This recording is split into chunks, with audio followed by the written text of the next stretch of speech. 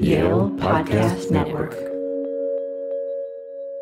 Welcome to the Quadcast, a Yale Divinity School podcast series focusing on issues related to religion, culture, and politics. In this episode about the Gospel of Mark, Emily Judd interviews Reverend Dr. Alan Hilton, a Yale alum and former Yale Divinity School professor of the New Testament.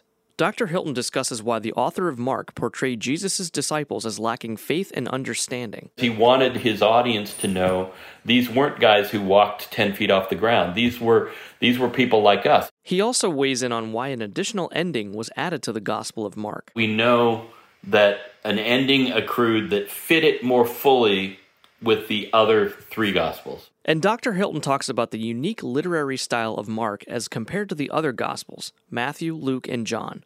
It's almost like a child breathlessly telling a story from what just happened on the playground. So I'm very excited to speak about the Gospel of Mark, which is my favorite gospel, and to know your insights on this particular gospel. Who was the author of the Gospel of Mark? What is known about him? So every bit of gospel authorship has some fun mystery around it because we get these without an autograph. We get these without a person who has signed on for it. We get it in copies that were made over time rather than its original, right? And so it's a little bit of sleuthing that goes on to get to it. The fortuitous thing with Mark is that we have a tradition from the early 2nd century from an early Christian called Papias, who tried to describe how each of the Gospels came, but his description of how Mark came about is that Mark listened to Peter, the Apostle Peter, and heard his stories, but then put them in an order that was different than Peter's order, right? Which is an interesting way to pass it on, but as an interpreter of Mark, that ends up sort of valuable because then we start to look for why he arranged things the way he did, right? And when did Mark write this gospel? And where was it written? Do we have anything about that? The best guesses, or at least the ones that have the most adherents in the scholarly world, have Mark just short of 70 CE, because the temple, of course, comes down in 70. And there are references to the possibility of the temple coming down, but they aren't as vivid as in Matthew, for instance. So the Roman destruction of the temple has not yet really occurred, and that's what, in the way that Mark's talking about the temple, that's what we can infer? Yeah, that's and again, it's all sort of approximation, but that's what has led scholars to place it in that cavity in that pocket just leading up to 70, because as you mentioned, the Romans destroyed the temple during the year 70 and during an uprising, and so that's a big dating point for both rabbinic Judaism and for early Christianity.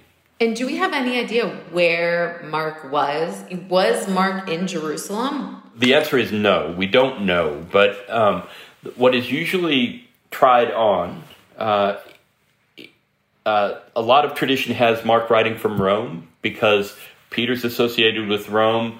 Tradition has Peter dying under Nero in Rome as a martyr. And so a lot of folks picture the time of Mark's gathering of information as those years leading up to Peter's martyrdom in the 60s. Now, in the gospel, Mark relays stories of Jesus almost trying to hide his divine identity. One scholar, William Rada, coined the term messianic secret for the hypothesis that Mark shows that Jesus wanted to hide his divine identity.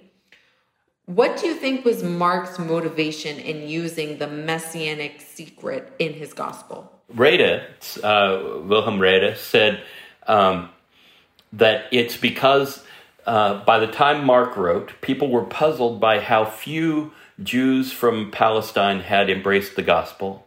And so in order to explain that, in order to give a reason why that was happening, they said, well, Jesus went low-key when he was in Palestine. He kind of tried to keep under the radar. And so, of course, not many people knew about him, right? That has not been the sort of preferred interpretation over the years, but it's where he started us.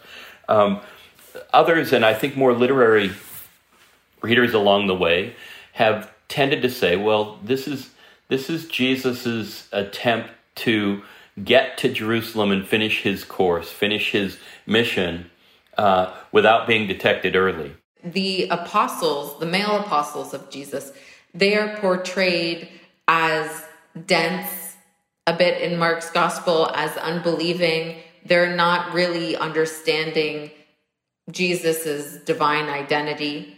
While Mark portrays female followers in a positive light in his gospel, championing their discipleship. What are your thoughts on the contrast between these two depictions, especially when it comes to gender? Yeah, so there is some of that odd use of the phrase gender imbalance, right? But there is some of that. The disciples do come out looking like very dopey, right? Very fearful, very kind of stupid. And so the gender question is in the midst of this. There's one place where women fail in Mark. At the empty tomb, rather than doing what the guy at the tomb says, they go away afraid and tell no one, right? Other than that, women are largely presented in very positive terms. That may be because of the composite group in Rome that I was talking about earlier. If there are a lot of women in leadership in Rome, and maybe even especially if this is after Peter's demise under Nero, right? And there's a rise of women leaders after that, right? It may be that there's just it's a feature of Mark to try to hold that up, given all the possible things that Mark could have collected. He may have collected stories that sort of didn't bear particularly heroically on the disciples, because he wanted his audience to know these weren't guys who walked 10 feet off the ground. These were people like us. In fact, they got scared, and look what the resurrection did to them. They went on to martyrdom like Peter. They went on to do amazing things. And speaking about the resurrection and the ending of Mark, the Gospel of Mark has two endings. Right. In the Bible, if you go look in the Bible, it will say that. I mean, I think in almost every Bible, it will show you the longer ending. So there's the original ending, and then there's a longer version that was believed to be added on by someone other than Mark. Who likely added it and why? So 16:8 is now the sort of widely affirmed ending of Mark's gospel. For a long time, people thought he lost the last page, right? And what we now imagine happened is that, of course, these, as I mentioned earlier, these documents were copied because there was no way to get them out electronically, right? So they were copied and copied for the sake of new churches or other churches. And so picture that at the same time as there are a whole lot of traditions that we don't even have in our Gospels about the resurrection, surely floating around. Paul has one in 1 Corinthians in 1 Corinthians 15, where he tells that so-and-so was first, and then so-and-so was second, and on through, and then more than 500 people Jesus appears to. Well, that's not in any of the synoptic Gospels or in John, right? So that's another tradition about the resurrection and how it played out. Well, surely there were a bunch of them around. The longer endings of Mark may have come from that stock, right? May have come from live traditions about the resurrection that Mark chose not to include, but one of the copyists down the road said, well, this belongs here, right? And so we don't know exactly who, we don't know exactly when, but we know that an ending accrued that fit it more fully with the other three Gospels. What is distinctive about Mark's literary style compared to the other Gospel writers? Yeah, so he's got the least amount of Jesus words, right? He is an action-based editor and author, right? He takes the stories in which Jesus does things and he puts them together in rapid succession. And it's almost like a child breathlessly telling a story from what just happened on the playground, right? And that's not to infantilize Mark. It's to say it's this sort of urgency and quickness of narrative that doesn't stop and spend 3 hours, or 3 hours, three chapters on a Sermon on the Mount. It doesn't stop and do the Sermon on the Plain. It doesn't stop for a long upper room discourse as John does, right? Jesus doesn't talk as much in Mark. That's distinctive. I tend to agree. There's a lot of action, like you said, less talking and more action. Yeah. And that's something that is compelling to me, that draws me to Mark.